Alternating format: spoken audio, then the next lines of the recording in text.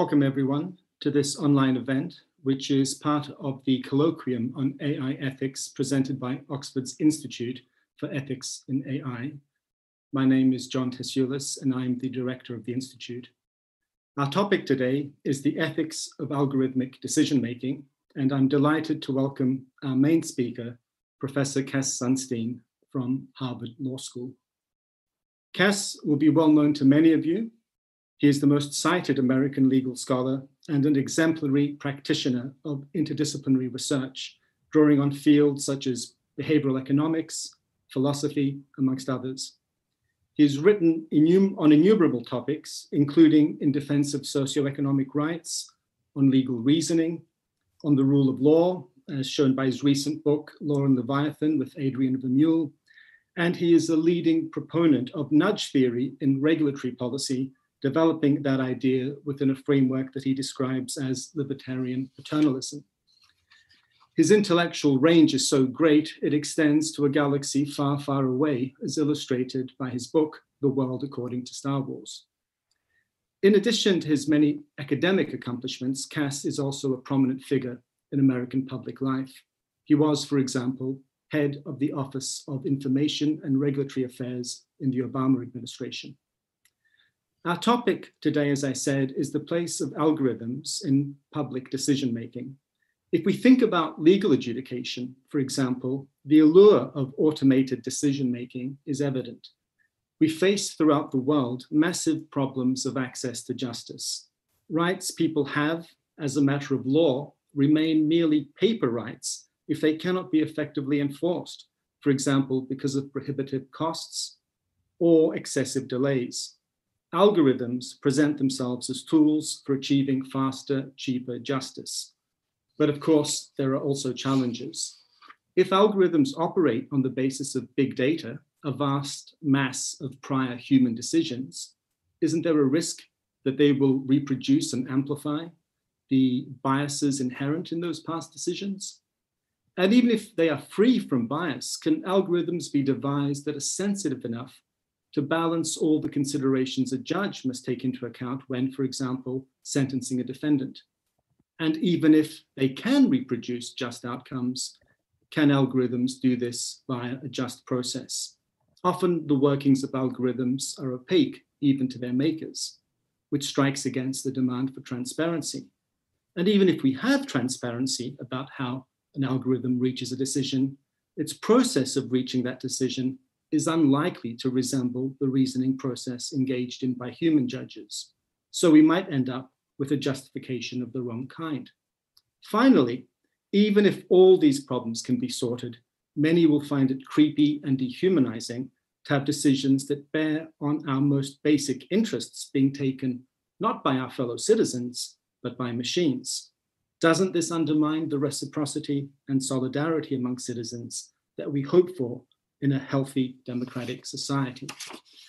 In the face of this kind of many-pronged skepticism, Cass has been a leading advocate for the positive case for incorporating algorithms in human decision-making. He sees them as potential cures for the bias and inconsistency exhibited by human decision-makers. So we are very pleased to have Cass with us today, and we are also delighted to have two distinguished commentators.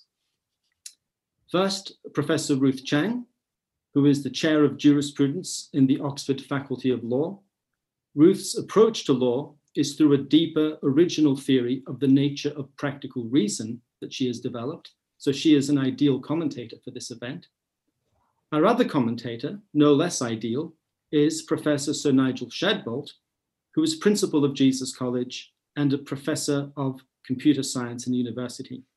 Among his many other roles, he is chairman of the Open Data Institute, and he is the co-author, along with Roger Hampson, of The Digital Ape, How to Live in Peace with Smart Machines.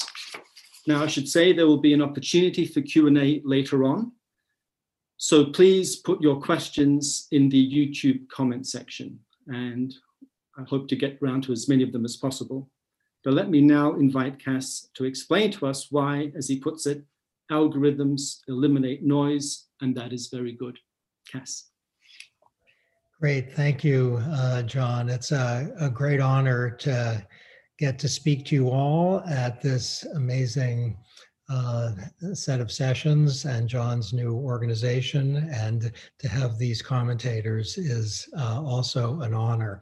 I confess that I'm particularly thrilled to be doing this because this is the first time I'm going to be presenting on a multi-year research project with Daniel Kahneman and Olivier Sibony.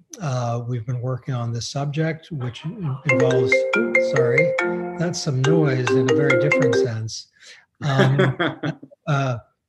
On this topic, we've been working for many years, and algorithms are central to what we're exploring. I think to orient the discussion, I'd like to present a figure. It's called the duck rabbit image. Can we get that up?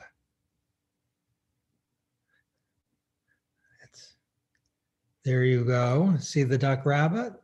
Okay. I'd like each one of you to say whether you see a duck or a rabbit inside your own head. Can you do that? See the duck rabbit? Or just see the duck, or just see the rabbit? Think to yourself, if you would, what is it that you see? You see both? Okay, we can take it down. Thank you. And what I'm going to suggest is that the duck rabbit exemplifies both bias and noise. Around Easter time, people tend to see a rabbit and not a duck. People generally see ducks more than they see rabbits, and the best theory for this is bias. That is, what you see is a product of your preconceptions, and around the time of Easter, people are thinking bunnies, and evidently around the time of, let's say, January or June, people are thinking ducks because they think about ducks more than they do about rabbits. So let's just think that preconceptions are a determinant of perception, and this is associated with Wittgenstein's use of the duck rabbit image. I'm very confident that in addition to bias of the sort just described, there was scatter among those of you who thought what it is that you saw. There was scatter in the sense that some of you saw duck and some of you saw rabbit, and that suggests that you as a group were demonstrating system noise, where system noise is a system that is showing unwanted variability. Now, I want to stipulate unwanted and say a few things about what that means. If you go on a scale and weigh yourself in the morning, the scale could be biased but not noisy. My scale always shows me actually 6 pounds heavier than I am. I don't know why, but it just happens to do that. I know for a fact. There are other scales that are noisy in the sense that they will show you a little heavier than you are and a little lighter than you are. They are all around the true value. To get clear on the difference between noise and bias one more time, you could imagine a team of shooters who are archers, who are constantly going northeast of the target. That would mean that they are biased in a predictable way. Or you could imagine a team of shooters that is scattered all around the target, and they are noisy. These are different forms of error, where one is systematic and the other is random.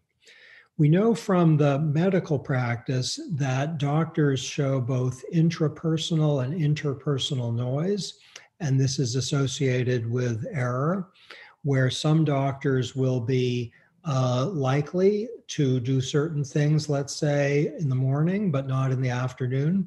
That's intrapersonal noise. And in domains where you wouldn't expect to see noise, doctors show interpersonal noise. With respect to reading x-rays, for example, or diagnosing heart disease or lung cancer, the medical profession is actually quite noisy.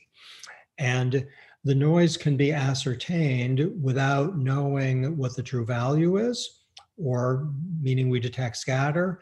It might be a product of of bias, in the sense that some doctors might be particularly inclined to read an X-ray in a certain way, and that may be erroneous.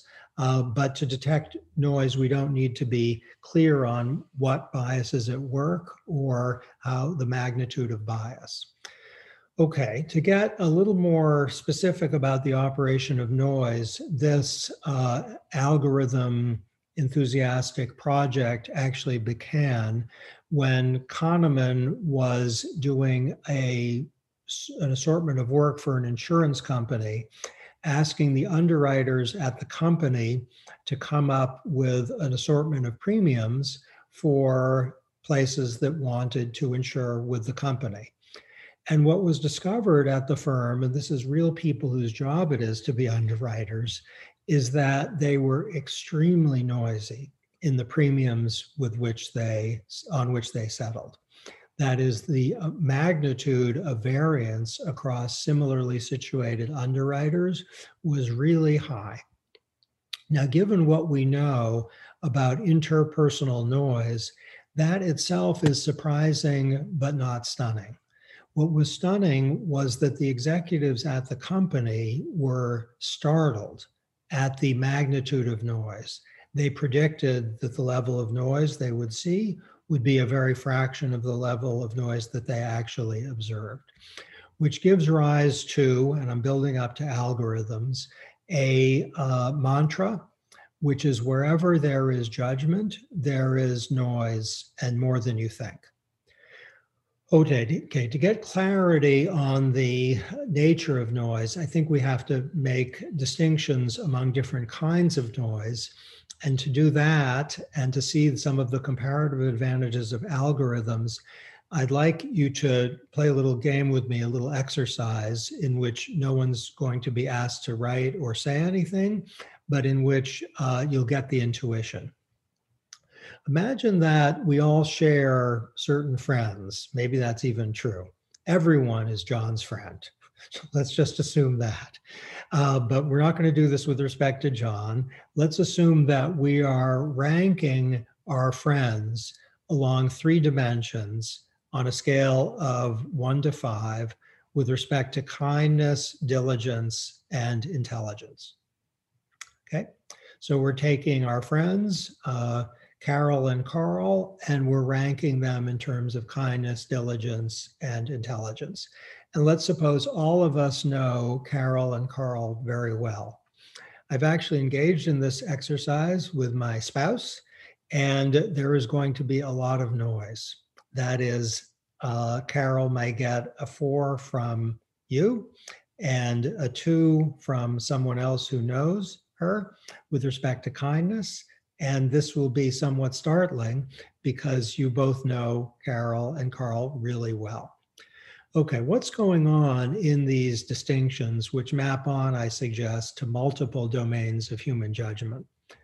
Okay, a first possibility is occasion noise. Let's call occasion noise intrapersonal noise in which a human being will make a different judgment depending on the occasion. So it may be that in hot weather, someone is going to get a higher rating in terms of diligence than in cold weather, which is to say that it may be that a judge, the day after his favorite football team won, will be more lenient on a criminal defendant than the day his football team lost. And there's actually data suggestive of exactly that. Or it might be that a judge on a day in which something has happened in the world that's very cheering will be more lenient than on a day in which something happened in the world that's the opposite of cheering. This is just a way of saying that one of the reasons the exercise involving Carol and Carol produces noise is that people are in different moods because of different external circumstances, and that produces intrapersonal noise, which will vary from person to person. The second source of noise to which algorithms are not going to be subject, let's call it level noise. It might be with respect to kindness that person A is just a more lenient grader than person B, such that a person who's kind of kind will, on a scale of 0 to 5, let's say, typically get a 4 from one person, where someone else will give that person a 3. With respect to punishment judgments and with respect to judgments about how to rate applicants, let's say for university or for a job, some people will be different from others in the sense that they will show level noise. They are systematically tougher or more lenient than others, where the words toughness and leniency are placeholders for a broader array of evaluative judgments. Okay, the dominant factor in noise we're finding empirically is not occasion noise or level noise. We call it now pattern noise, by which there's an interaction between people's assessment and the particular category that they are assessing. It's not a systematic level noise difference. So a judge, let's say in the criminal context, might be really tough on auto theft, but not really tough on financial crimes, or the opposite. Or a recruiter at a firm might be really upbeat, let's say, about people who came from socioeconomically challenging backgrounds, and not very excited about people who went to Cambridge or Oxford. And there might be someone who has an opposite set of patterns. The idiosyncratic nature of individual judgment and a source of noise, as a source of noise, is often a product of pattern noise. And this can be found in medicine and law, as well as in Olympic evaluation of, say, ice skaters, et cetera, and in the award of damages for wrongdoing. There's a fourth source of noise, which I think you'll get immediately with respect to the Carroll and Carl exercise, which is scaling noise, how you use a scale.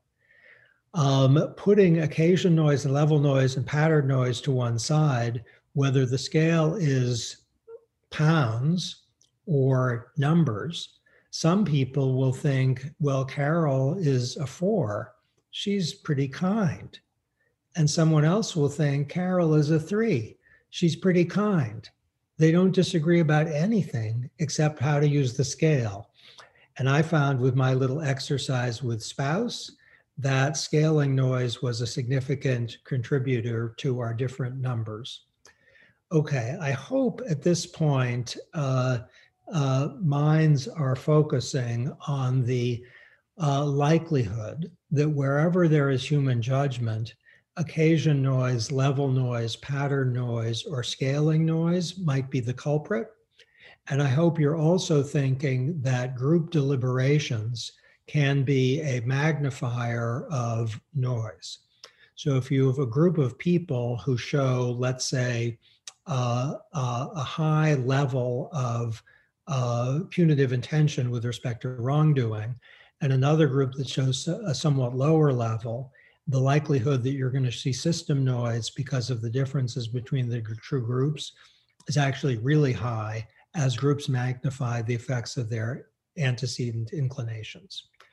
Okay, for examples of both interpersonal and intrapersonal noise that will reflect all 4 of these things, let's just notice that for the criminal justice system, for hiring, for medical judgments, for judgments of underwriters and judgments of juries, for judgments of whether to admit people to certain programs, or judgments about whether to promote people to certain positions, we are going to see noise, maybe produced by an unshared bias, but it might be very hard antecedently to identify the bias that's productive of noise. You might see the scatter without knowing exactly what is the source of the scatter. I'm smiling a little bit as I talk because I'm thinking of something I hadn't thought about for about 8 months, which is at an early stage of this project. I discussed someone on the admissions committee of a very distinguished university in the United States. It shall go nameless.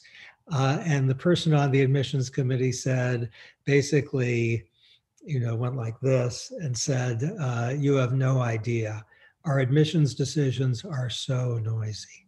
It really depends on which person happens to be looking at the file. And this is a hidden secret. It has nothing to do with affirmative action or the standard things that are discussed. It's just we're really noisy and we don't do anything about it.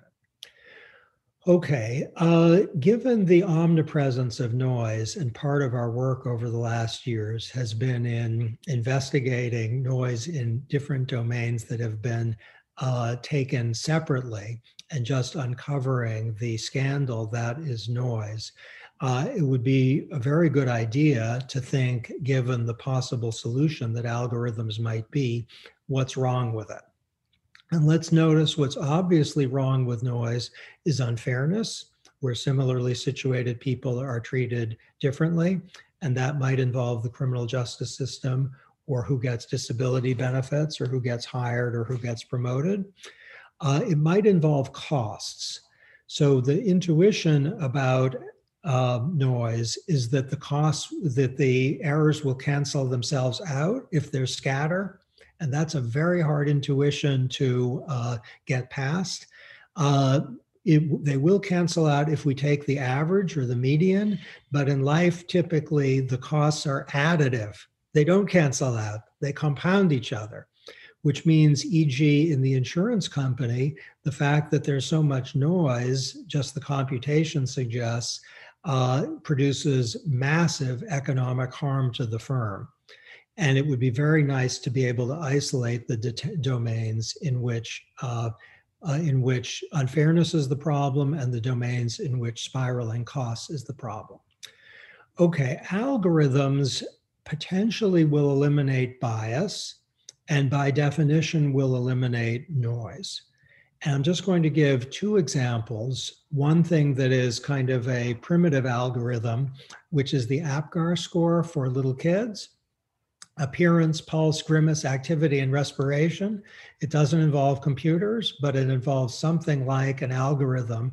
And the effect of the APGAR score for health assessments and helping little kids is huge. It eliminates bias on the part of doctors of all kinds. And given the APGAR score, the level of noise doesn't quite vanish, but it comes really close to vanishing. The most dramatic study of kind of the algorithm literal with respect to bias and noise reduction involves bail studies, where replacement of human decisions by an algorithm shows that crime can be reduced by up to 25% with no change in jailing rates if we substitute for the human decision an algorithm, a simple algorithm. Or you can reduce jail populations by up to 42% with no increase in crime rates. So along either margin, you can do a whole lot better. We know that the two sources of human inferiority to algorithms are first bias, not racial bias, but current offense bias, let's call it, by which human beings overvalue the current offense in deciding whether to give people bail. Algorithms don't. That's eliminated by algorithms. And judges are really noisy. Judges show intrapersonal and interpersonal noise, and algorithms eliminate that. Okay, a puzzle is you could have a really dumb algorithm that is not noisy and that would be inferior to human judgment. So as John suggests, if an algorithm is trained on some characteristic X, where X is a product of race or sex, for race, let's say, arrest records, it may be that the algorithm would be noise-free, but racially inflected, potentially more so than human beings would be. If you said that everyone convicted of a certain crime gets a 5-year sentence, or no one gets a promotion in 2020, it would not be a noisy system, but it would be a biased system and therefore an erroneous system. The basic idea here is that the choice between algorithms and, let's say, human decision making in situations in which the algorithm is kind of dumb is a rule standards problem, which involves the cost of decisions of cost and cost of errors, where it's potentially the case that the algorithm will be inferior to human decision making. That suggests that every algorithm has to be interrogated both along the dimension of bias and along the dimension of noise. Always the algorithm will do really well along the dimension of noise, and that's very good. Thank you.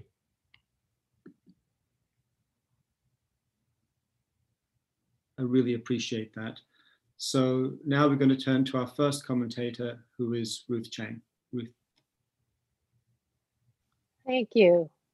Thank you. It's a great honor to be here, and I really appreciate the opportunity to be part of this conversation with Cass and Nigel about ethics and AI. Thanks to Cass for typically brilliantly interesting and thought-provoking talk, and to John and Torch for inviting me to take part in thinking about it.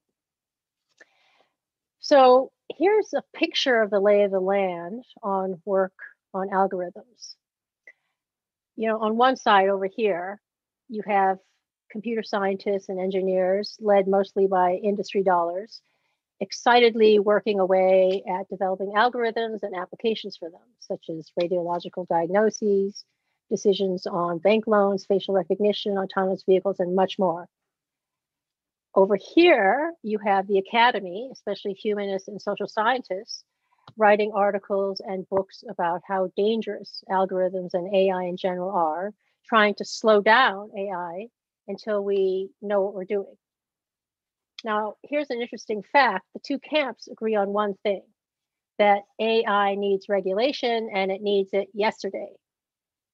Even the leading computer scientists who can see the great dangers inherent in current development and application of algorithms regard what's happening over here in the development and application of algorithms as a bit of the Wild West. And they're begging the folks over in the academy to help bring a sheriff to town. And I'll just show my cards. I think we all have a moral imperative, those of us in the academy, to think, you know, this is what we should be doing. We should be figuring out ways to make sure that AI we build serves rather than harms the human condition.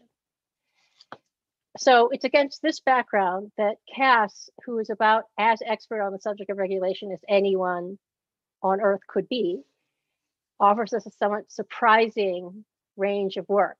He's a cheerleader for algorithms. So instead of giving us a recipe for how to regulate algorithms, he offers us hope for algorithms, that they can help solve bias and, most importantly, noise. And there's another point implicit in what he said that we could emphasize, that even if we can't solve the bias problem, we can use algorithms to solve the noise problem.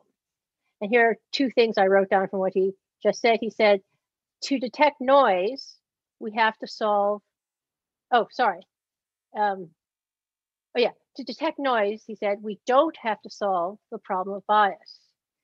And later on, he said, algorithms remove noise by definition. So if algorithms can help us be more consistent in, say, insurance rider evaluations and beyond, that's a very good thing.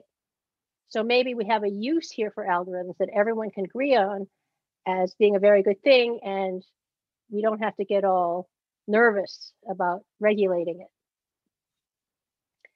But I worry that the focus on noise obscures the fact that you can't identify noise independently of tackling the headliner problem for AI, which is, at least for now, bias. Now, bias follows readily from the fact that our social structures advantage some over others, and Cass is the first to recognize this. And the question of how the questions we put to algorithms are framed is very much a reflection of and reproduction of those background conditions. This is what John was referring to when he talked about the training data. So just to take a familiar example, New mothers must choose between going back to work and putting their infant in daycare, on the one hand, or staying at home to care for their infant child and losing their place on the career ladder. Now, you can imagine devising an algorithm that helped a mother determine the probability of her being able to re-enter the workforce after a prolonged spell of caretaking, and evaluate it against the probability that her child would, I don't know, turn out to be a drug addict or a rebellious teenager because she spent her early years with a paid worker. By setting up an algorithm to answer this question, which alternative should a new mother choose, we build in the bias against new mothers inherent in our current social structures, right? In today's social structure, you can't both caretake your infant and remain where you would have been on the career ladder. So algorithms can quite easily obscure rather than make more transparent the underlying bias in our social structures. The question we should be asking of the algorithm is not, how should we think about the trade-offs between leaving work and not raising your own child, but how can we arrange our social structures so that mothers can be with their infants during the workday, if they so choose, without any sacrifice to their position on the work ladder? The danger of algorithms is that they just further entrench our existing biases. Now, the same might be said also about the case of bail bond hearings. Cass suggests that what matters to a judge in a bail bond hearing are two things: the probability that they will commit a crime and their flight risk. But why should we accept or assume that only these probabilistic judgments are what bail bond hearings are about or should be about? A good judge will care about so much more: the safety of the defendant out on the streets, if, for example, he is flipped on his fellow gang members, the fact that a figure of authority has shown trust towards him, and the effect that might have on his life going forward, and so on. John Tathioulis has recent work cataloging these and other ways in which bail bond questions involve multiple factors and much more complexity than the experiments that Cass refers to allow. In this case, the use of algorithms, again, simply entrenches and reproduces biases in framing the question that leave out the human element, if you like, in decision making. Okay, but what about noise? Surely we want our judgments and decisions to be consistent. And if algorithms can help us with that, we should be enthusiastic about them. Is noise different from bias? If it is, and if algorithms can help reduce noise, then maybe we can sidestep all the worries about bias and find a safe place where algorithms can be used with gusto. Unfortunately, I don't think this is the case. This is because, in short, one person's noise is another person's bias. Or put differently, as lawyers put it, treating like cases alike at the heart of the rule of law is itself a substantive normative matter. You can't determine whether two cases are being treated alike without already first ascertaining that the differences between them are irrelevant to the question at hand. And that is a normative judgment about whether there is bias in treating a difference as relevant or not. Here's an example. Suppose last Friday, your teenager asked you whether he could stay out with his friends past midnight, socially distanced and wearing a mask, of course. You just read that Trump came down with COVID, so you say no. 3 weeks later, your teenager asks you again. Well, now case counts are diminishing. He's been cooped up in his room, and you're worried he's losing his connections with his friends, so you say yes. You've made two facially inconsistent judgments, but of course, there is no noise here. There are differences that, normatively speaking, make a difference and justify different judgments. We can't make a judgment that two judgments are inconsistent without first ascertaining that the difference in the circumstances of the two cases are differences that do not make a normative difference to the judgment. I think the same can be said about Cass's example of ranking friends according to criteria of kindness, diligence, and intelligence. So the general point I like to raise is that we need to restrict our use of algorithms and AI generally to help solve only one quite restricted type of problem, the computationally tractable. I suggested that you can't ascertain something as a case of noise unless you first solve the problem of bias. So noise isn't a separate, safe niche for algorithms. We're back to the headliner problem for algorithms, which is bias. But you might say, well, let's just be extra special careful in formulating the correct questions for algorithms, to minimize bias as much as possible, and then we're off. We can use algorithms everywhere. But I think the real problem is that algorithms are limited to computationally tractable problems only. And deciding whether to stay home and care for your infant, and I would submit granting or denying bail or ranking your friends, these are not computationally tractable problems. So what is it to be computationally tractable? Well, this is a large question, but at a minimum, to be computationally tractable, a problem has to have an adequate numerical representation of the factors involved in the decision, along with a numerical representation of how the various factors weigh against one another. But there's a large literature in philosophy that shows convincingly, to my mind, that most of the problems we care about are not, even in pieces, computationally tractable problems. Is there really a scale of kindness according to which we can rank our friends with respect to their kindness? And if there is such a scale, can you really put the kindness of your good friend Carol on it, as opposed to your good friend Carl? Many philosophers argue that it is constitutive of being a friend that you can't do this. So I'm going to end by considering the duck rabbit case. It's an odd case. And I want to suggest that there's some reason to think, well, it's really not a case of bias or noise. The truth, we all know, is that the picture is a duck rabbit. It's neither a duck, it's neither just a duck, and it's neither just a rabbit. So at one moment, I look at it and I judge it's a duck. And in the next moment, I look at it and I judge it's a rabbit. That appears to be a noisy set of judgments. But now we look at the differences in the circumstances in which I make those judgments, and we see that those differences are relevant to justifying the judgment. So neuroscientists tell us that the explanation of why we sometimes see a duck and why we sometimes see a rabbit has to do with the pattern of our eye movements. If our eye alights at a certain spot and then travels to another spot, we'll conceptualize a duck, and similarly for a rabbit. So when I judge that I see a duck, and then a minute later I judge that I see a rabbit, those judgments are facially inconsistent, but they're not really inconsistent. They're not really noisy, because there are relevant factors that explain and in some sense justify the judgments I make. So I'm going to end with a little point about transparency. One thing about algorithms is it seems like they list all of the factors that are in play, and then we can see how they should be weighed up against one another.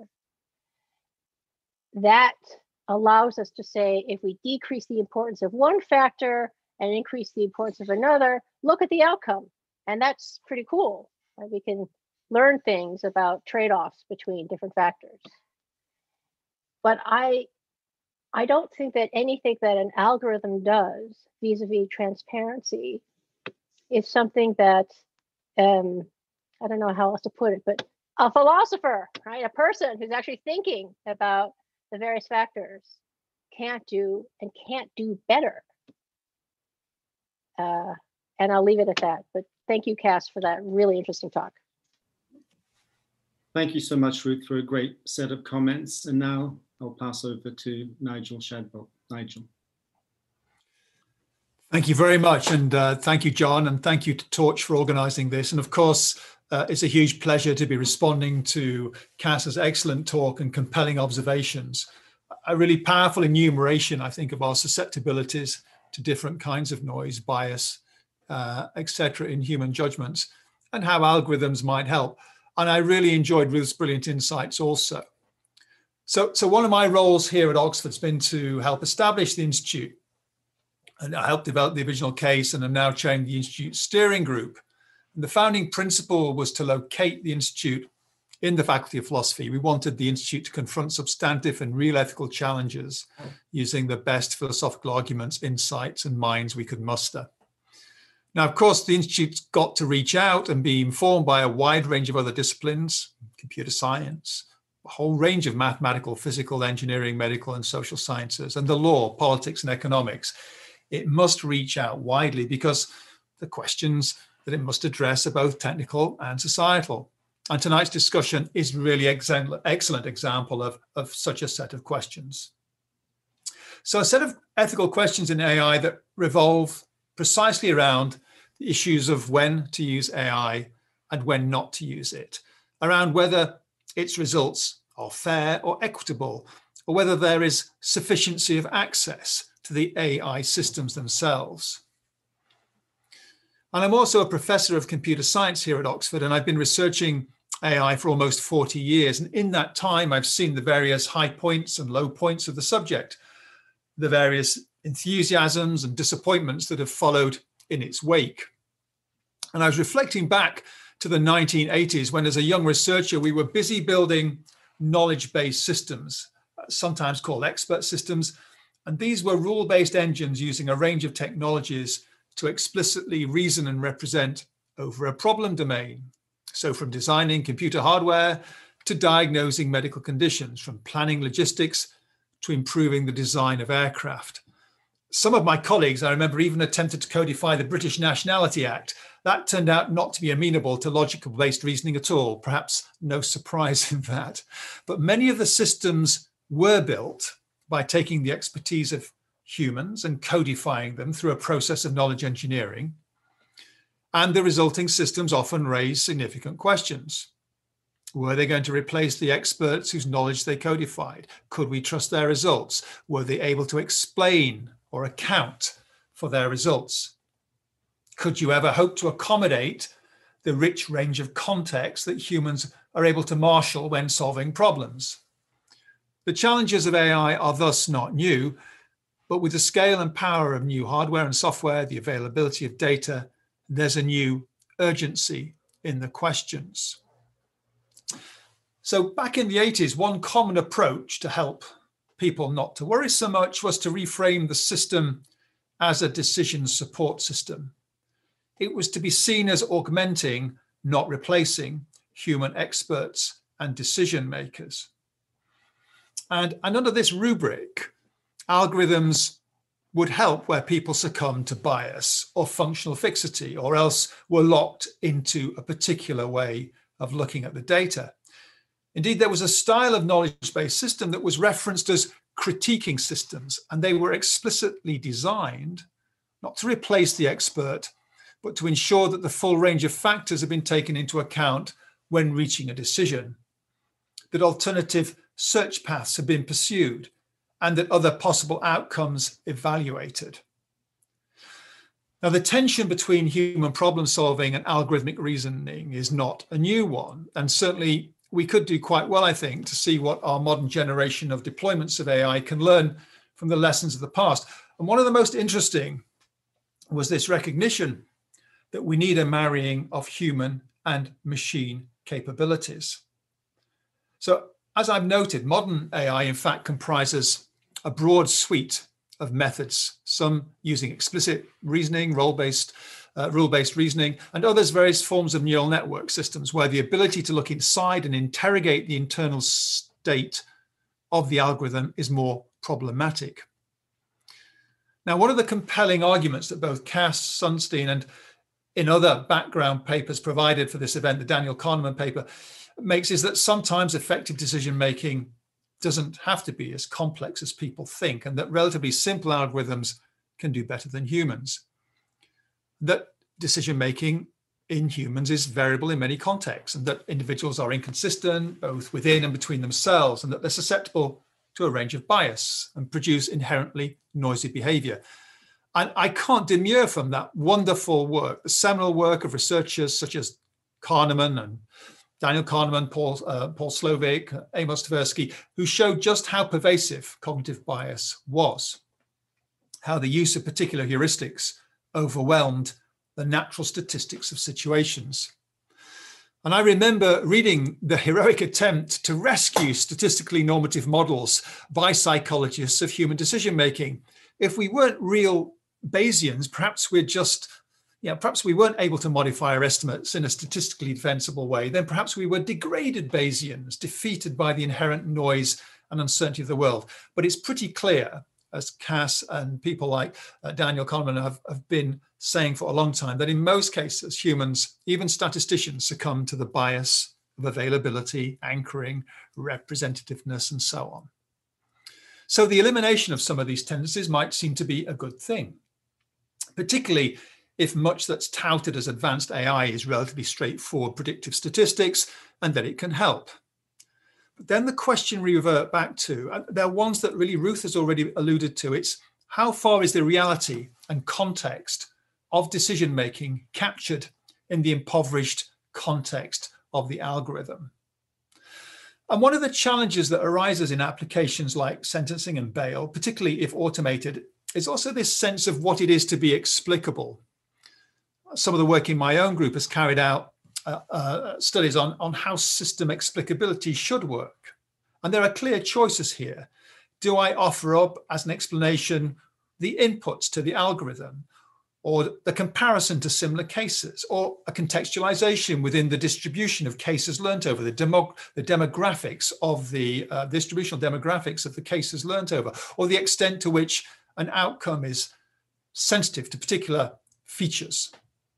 This aspect of the application of algorithms in contexts such as bail and sentencing call out another fundamental concern in AI ethics, the reasonable expectation for contextualized explanation. Of course, there might be an expectation that explanation relates to scrutable machine processing. How does the machine do it? And we know that in the case of many modern machine learning systems, this can be very opaque. There's no construct that can be offered up that we would recognize, and the systems do not represent the world in the way we do. And in many pattern recognition systems, we literally see this in so-called generalized adversarial networks, which generate counterfeits that don't look anything like the confidently predicted outcomes that the original networks predicted. Just an interesting remark on noise. There is actually an interesting feature of some computational algorithms to literally eliminate it. But in some others, noise is actually used constructively. For example, the fluctuation of signals can be used as a searching mechanism that drives computation and the search for a solution. But that's not the noise we're talking about here, but I thought that was an interesting point. Can we be confident that the noise and bias in the cases that we do talk about here that train these algorithms that we seek to deploy are amply dealt with? And again, Ruth made the very good point that do we really know where we're looking at the source and nature of this bias? Do we know that effective sampling and representation might not be an issue in itself? And is there even a gold standard in the decision-making itself? Can we be certain that algorithms that we apply are context aware? Are we content that the nature of the explanation of the systems used in the decision-making are reasonable? But again, perhaps the question that we come back to is what are the goals and whose goals are we affecting in the algorithms we deploy? And what kind of bias is this? Whose objective function is being optimized? And the essential question of the social embedding of these systems. You can make a judgment that two decisions that appear to be inconsistent can be contextualized to be appropriate for the situation. But all of this to one side, I'd just like to say how much I've enjoyed the observations and insights that both Cass and Ruth have shared with us tonight. Thank you. Thank you so much for your insights as well, Nigel. That was fantastic. Cass, there's a very rich array of comments there, and I hope you won't feel obliged to respond to everything, but perhaps you might want to pick out some and sort of take 5 minutes because we also want to get the audience involved as well. So. Okay, these are fantastic comments. So I'm grateful, Ruth, to you and Nigel to you for them. Let me try to be, I'm going to have a lot of words per minute, I think, because there's so much there. For philosophers, lawyers, and others, bias has charisma, noise not so much. Bias is a star, noise is off stage. The basic goal of this is to restore the balance. That with respect to everything we care about, noise is really important and fully neglected. Take the following questions. Will someone have a heart attack? Will this product sell? Will a candidate be elected? Will a defendant flee or commit a crime? For all of those four, relevant people are noisy, extraordinarily noisy. That can create extreme unfairness and produce systematic error that is very costly, whatever values we care about. We can speculate and maybe even demonstrate that a bias accounts for the noise. That is, that some people are optimistically biased and others not with respect to all of those questions. But we don't need to do that in order to identify noise. With respect to Ruth's point, one person's noise is another's bias. I want to be very careful about that because these studies depend on noise audits in which the same people are seeing exactly the same case. And some judges, because their sports team won or because it's cold outside, end up being more punitive. So it would be hard to say that they have some normatively relevant reason to be stricter or less strict than others. If underwriters turn out to have had a really happy morning, so they quote a low amount, and what I'm just describing, that is dominant in every domain I've described. It's not as if there's a morally or other relevant difference that accounts for the noise. There's not a normative foundation that shows that we have wanted rather than unwanted variability in which one person is right. There's no evidence, zero evidence, after careful investigation that the differences among the judges in the Bail study depend on judges caring about such things as Ruth referred to. It's an empirical hypothesis which is quite plausible. It just turns out not to be true. There's no evidence that some of the factors that humans might care about and that intuitively they ought to care about, which by the way are legally prohibited, so a judge who's doing that is engaging in civil disobedience. There's no evidence that judges are doing that. Every factor tested turns out not to account for what judges do. It's noise. Ranking friends might be not the nicest thing to do. What's illustrative about the example is not that people think, I think Carol's really kind. I think she's not. No, it's that people use the scale differently, or some people are in better moods than others. That's what's interesting about the exercise.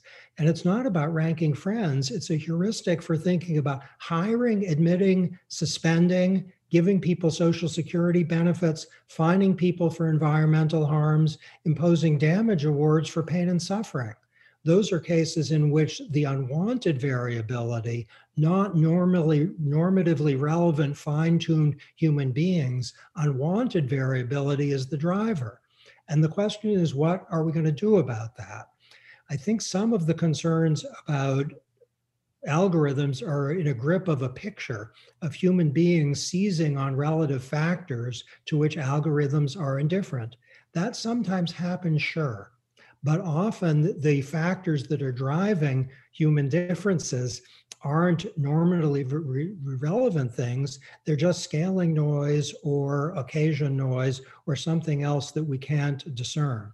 Should we reformulate the question for bail such that we consider those other things? Maybe. And then algorithm can do that. If we get an algorithm to do that, it won't be noisy. That's good. Nigel made a bunch of really interesting points about 7 different things. I'm going to just mention one, which is it's tempting to think algorithms should just augment and not replace human beings to ensure a full range of variables are considered that the algorithm is alert to, while allowing the human being to be alert to things that the algorithm might be alert to. In certain circumstances, that's exactly the right way to go. And a checklist is often a way to do that. are domains in which that will replicate the problem, where the human being, which has been augmented, will be biased and noisy compared to the algorithm. So with respect to that, yes, sometimes, no, sometimes. I think with respect to race and sex discrimination, it's absolutely right and indeed fundamental to see that race or sex inequality might be in the background and the algorithm might be piggybacking on that or aggravating that. That's really, really important. But I think it wrong-foots analysis, because to see race and sex as the first thing that comes to mind when we think of algorithms is to narrow, truncate really radically the domain of things to which algorithms are relevant, which is why I started with, will someone have a heart attack? Will this product sell? Will the product be elected? Will the defendant flee or commit a crime? Done. Thanks. Thank you so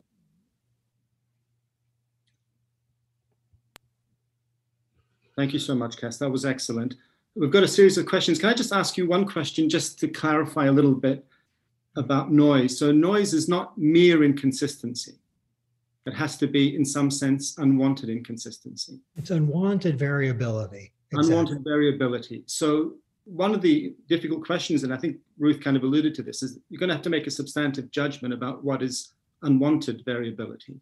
So say you think, for example, in the sentencing case, that there are pervasive incommensurabilities in the values in play, such that there isn't a particular sentence that is the correct sentence typically, but there'll usually be a range of sentences that could be imposed upon a defendant.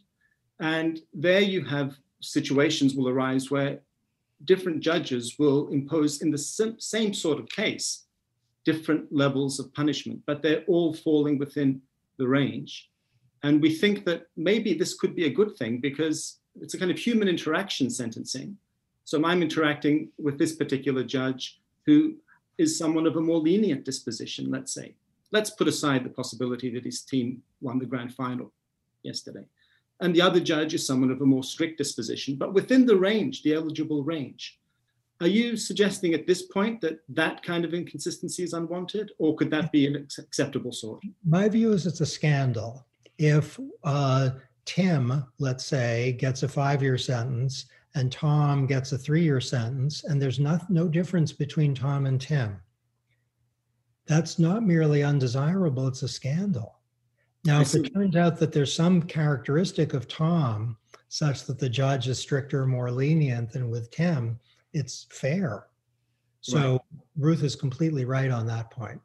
So you're putting a lot of emphasis on this, what they call horizontal equity, that is such an important consideration. This other consideration that I'm putting forward, allowing judges to make a decision within a range, gets sort of comprehensively trumped. Well, a range is helpful because it reduces the magnitude of noise. If one person gets probation and the other one gets life imprisonment, that's a very, very scandalous situation. But if one person gets 5 years and another gets 3, that's deeply unfair. Right. If all it depends on is that it's a lottery. So a way to put it is that the existence of noise suggests that there's a lot of lottery entry out here, and they're involuntary lotteries, where whether you get asylum in the United States, it turns out, depends on a lottery, the judge to whom you're assigned. And let's stipulate that there are some people who definitely will get asylum and some people who definitely won't. So it's parallel to your hypothetical. Still, it's deeply unfair that similarly situated people have their lives either upended in a bad way or sorted out in a good way just by virtue of the lottery. Great. And I think the human mind doesn't naturally see things the way I am suggesting it, which is where one possibility is I'm just wrong. Another possibility is that bias is something which makes our eyes light up. Noise, they kind of glaze over. Okay, I'm going to let Ruth come back because she wants to raise something in response to what you've said. But Ruth, if you could do this very succinctly, and then so we can get on to the Q&A. So just quickly, even the case where, take the Israeli judge case, after having lunch, the judge is in a good mood, and so he's more likely to grant parole.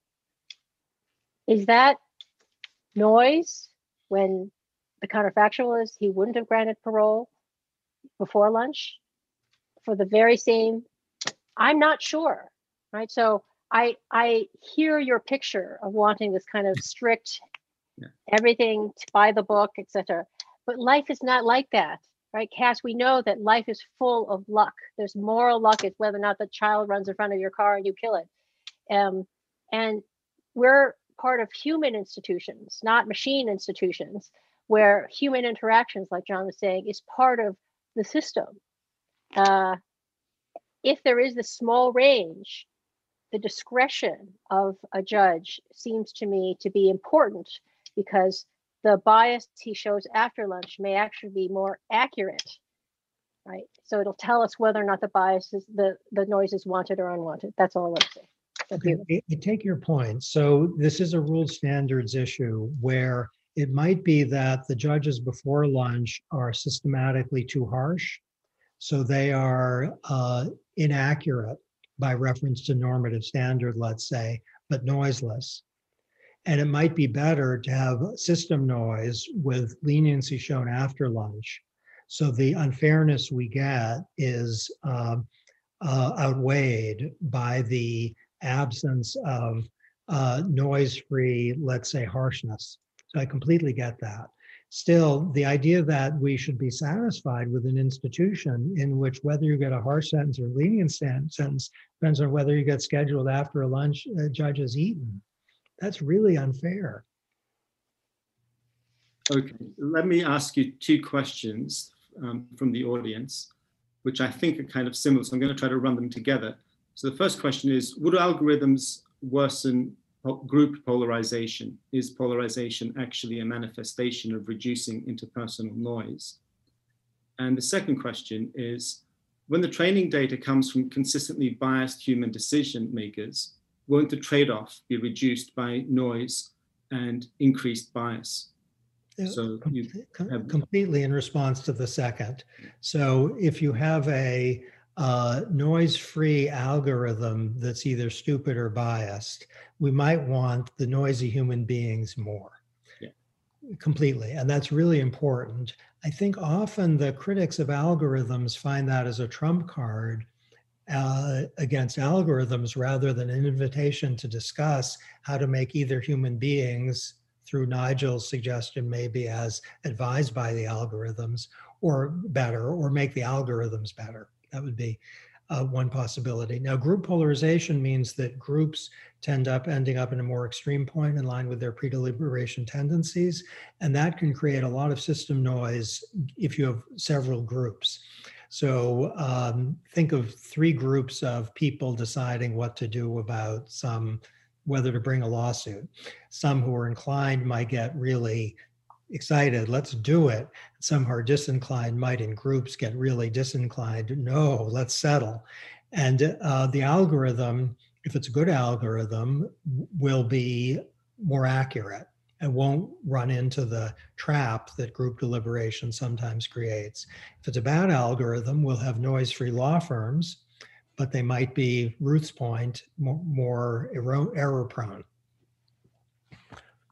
Let me ask you a question, which also I think maybe applies to Ruth. The question is Ulrich Lings. Shouldn't algorithms be judged by comparing them to the status quo? I think this is an interesting, what's the baseline of comparison? The mother's status quo, this is alluding to Ruth's example, is to ask other people, which is equally biased. An algorithm could be transparent about how this works, how that process works. I'm thinking that, some of us are teachers grading, and when some of us grade a paper, we don't ask other people, we just do our best. Yeah. And the grading is noisy. And some of us, aware of our own interpersonal noise with respect to grading, start moving toward an algorithm with more checklisty approaches, which more like a statistical thing, and that's less noisy and probably less biased. The point is right that if you have a decision maker whose resource is a single other person, might be more or less biased and more or less noisy. And we need to know what the algorithm is aiming to maximize. I think that's part of Ruth's points and yours also, John. So if you're trying to maximize crime reduction, it might be that's not what you should be after. And I say then have an algorithm that tries to figure out what you actually are after. Or have the algorithm be an advisor, which will tell you Nigel's point about flight risk, and then you can consider other things. Ruth, did you want to respond to the status quo issue? Just quickly, yeah. So you ask your friend what to do, and your friend says X. Then you ask your friend some more questions, right? So that's what you have to do, is you have to figure out why your friend said X. And that's, algorithms are only as good as the inputs we give them. So can I just end with a quick thought experiment? Let's suppose we get, all the philosophers, lawyers, and social scientists together, and we figure out all the relevant factors to a question. And we're pretty sure that the weighing is within this range and so on. Okay. I think the deepest difference between people who think, yeah, we need to have a lot of algorithms take over human life, and the people who are worried about that, is that it really goes back to what John said, that do we want to live in a world where there are human interactions that are subject to a bit of luck, contingency, and so on? It's part of the human condition. Or do we want to live in a world where, by the way, it's constrained, right? The luck is constrained. So it's not like it's death penalty or you're free to walk. It's 5 years versus 4.5 years. Do we want to live in that kind of world? Or do we want to live in a world where we know you're going to get 5 years, right? 5 years, 5 years, 5 years, everyone's good. And I, for one, I want to live in the other world, the messier world. Anyway. Just a point on that as well is just the sense that sometimes the focus on task achieving algorithms, we shouldn't forget that actually all of our institutions exist in these complex milieu where there are many things going on. We have this reference to what we sometimes call social machines, components that are algorithms, components that are flawed human decision makers. And then understanding those system properties is also important, because actually you can be doing quite a good job, and I don't think this is necessarily a contentious point, on one of your algorithmic noise-free, bias-free elements, and still have the system overturned by some real absurdities in the structural dynamics between systems. So I think that's worth considering. Yeah. I think to Ruth's point, I agree with her in many contexts. So, like friendship or something. But with respect to flying a plane or driving a car, if you have an algorithm that is noiseless and really good, it's certainly an empirical possibility that the fact that it's not a pilot making choices or a driver is going to save lives. I think also, let's not forget that algorithms are not entirely determined simply on their inputs. That the extraordinary thing about modern classes of algorithms is that, yes, they are in some weak sense, but in a really interesting sense, they're exploring a landscape of solutions which is well beyond a simple set of input parameters. Can I ask another question from the audience? I think there's a number of these questions, but here's one version of it. Wanting to reduce noise assumes we know the correct answer. For example, university applicants, aren't we fooling ourselves by imagining a true ranking? Isn't a noisy selection the most fair? Contrary to your claim, Cass, that fairness is one of the key driving factors of noise elimination. Okay, it's a good and I think deep question. So let's take cases where people get admitted based on the random draw of who the person who sees their file is. If we know that some people are getting admitted who are along relevant dimensions not as good as people are being rejected, then there's unfairness. And I guess that's implicit in the question. But suppose we just don't know. It may be that the point is right, that kind of lottery is okay. But I want to think more about that. In the case of the underwriters at the insurance company, the lottery is costing a lot of money. Now, does that mean we know something at least about the true value? Maybe. I bet we can find cases where we don't know the true value, where we wouldn't celebrate the existence of variability. Like if some doctors are saying, go home, you don't have a problem, and the same doctors and different doctors, or the same doctor on a different day, are saying surgery now. I don't think we'd think that that's better. Can I ask you about your Harvard colleague, Michael Sandel, who's recently written a book proposing an element of randomness in admission to elite universities. So his idea is that there should be a threshold of achievement, but beyond that, of course, it's absurd to suppose we could sort of really have an ordinal ranking of different candidates. So why not just throw them down the stairs and then pick up, whichever 200, et cetera, randomly? And part of the thought here is that there's something quite oppressive about entertaining the idea that we can make these strict rankings.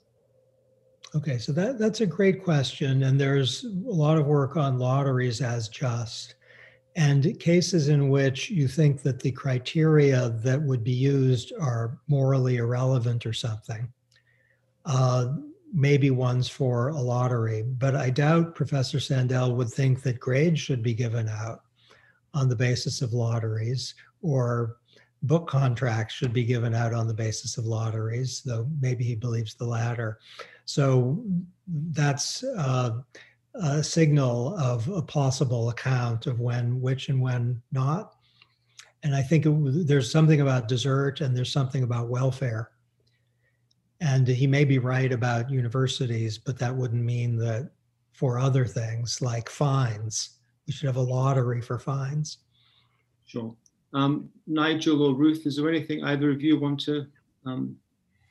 No, I think that's an interesting view again about what contextualizes the situation such that you feel that there's some level of reasonableness in a lottery-based approach. And that really does come into some very interesting questions about what we feel is just and where the materiality on decisions are, and whether or not with our algorithm, we're being suggested a kind of a false precision in any of our decision-making, in fact. Ruth, did you want to interject at this point? Just that, fairness is not the same as sameness. So I think we just have to be careful. Okay, let me ask you one other thing, which I think kind of relates a little bit to Nigel's thought that we somehow have to integrate the algorithm with some kind of human in the loop situation. Isn't there a risk? Say you're right about these things. Say that even in the bail case, we can reconfigure the algorithm so it's not so focused on prediction of flight risk or recidivism, but takes into account other relevant considerations. What are the wider ramifications, though, and this is picking up on a question from the audience, for human agency, that we kind of become a culture reliant upon the machines taking these decisions? And even if we, in theory, have some kind of override, the tendency will be more and more, number one, to rely on those sorts of considerations which are amenable to algorithms, and number two, to sort of depart from the scene because they acquire a certain kind of prestige or social authority, partly for the reasons you've given. And that puts us in a kind of abject position as autonomous reasoning beings.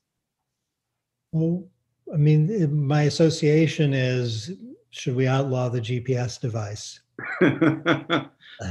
Or just let philosophers use it because they need it the most. But the GPS device is basically right there, isn't it? It's something that reduces our own agency in the sense that it displaces our own judgment about how to get from here to there. Consistent with Nigel's point, it is something we can override. So we can think, I like the scenic route. I want to be very careful about overriding the GPS. If the grounds for overriding it is, I know a faster way, noisy and biased human beings. But if it's about scenic, go for it. So I think where we are now, I want to phrase this a little more starkly than I actually think it, that life is nasty, brutish, and short. And one reason is bias and noise. And algorithms have fantastic promise for making the person you most love have more years on the planet. And that should not be taken lightly. Well, that is a very positive note on which to end.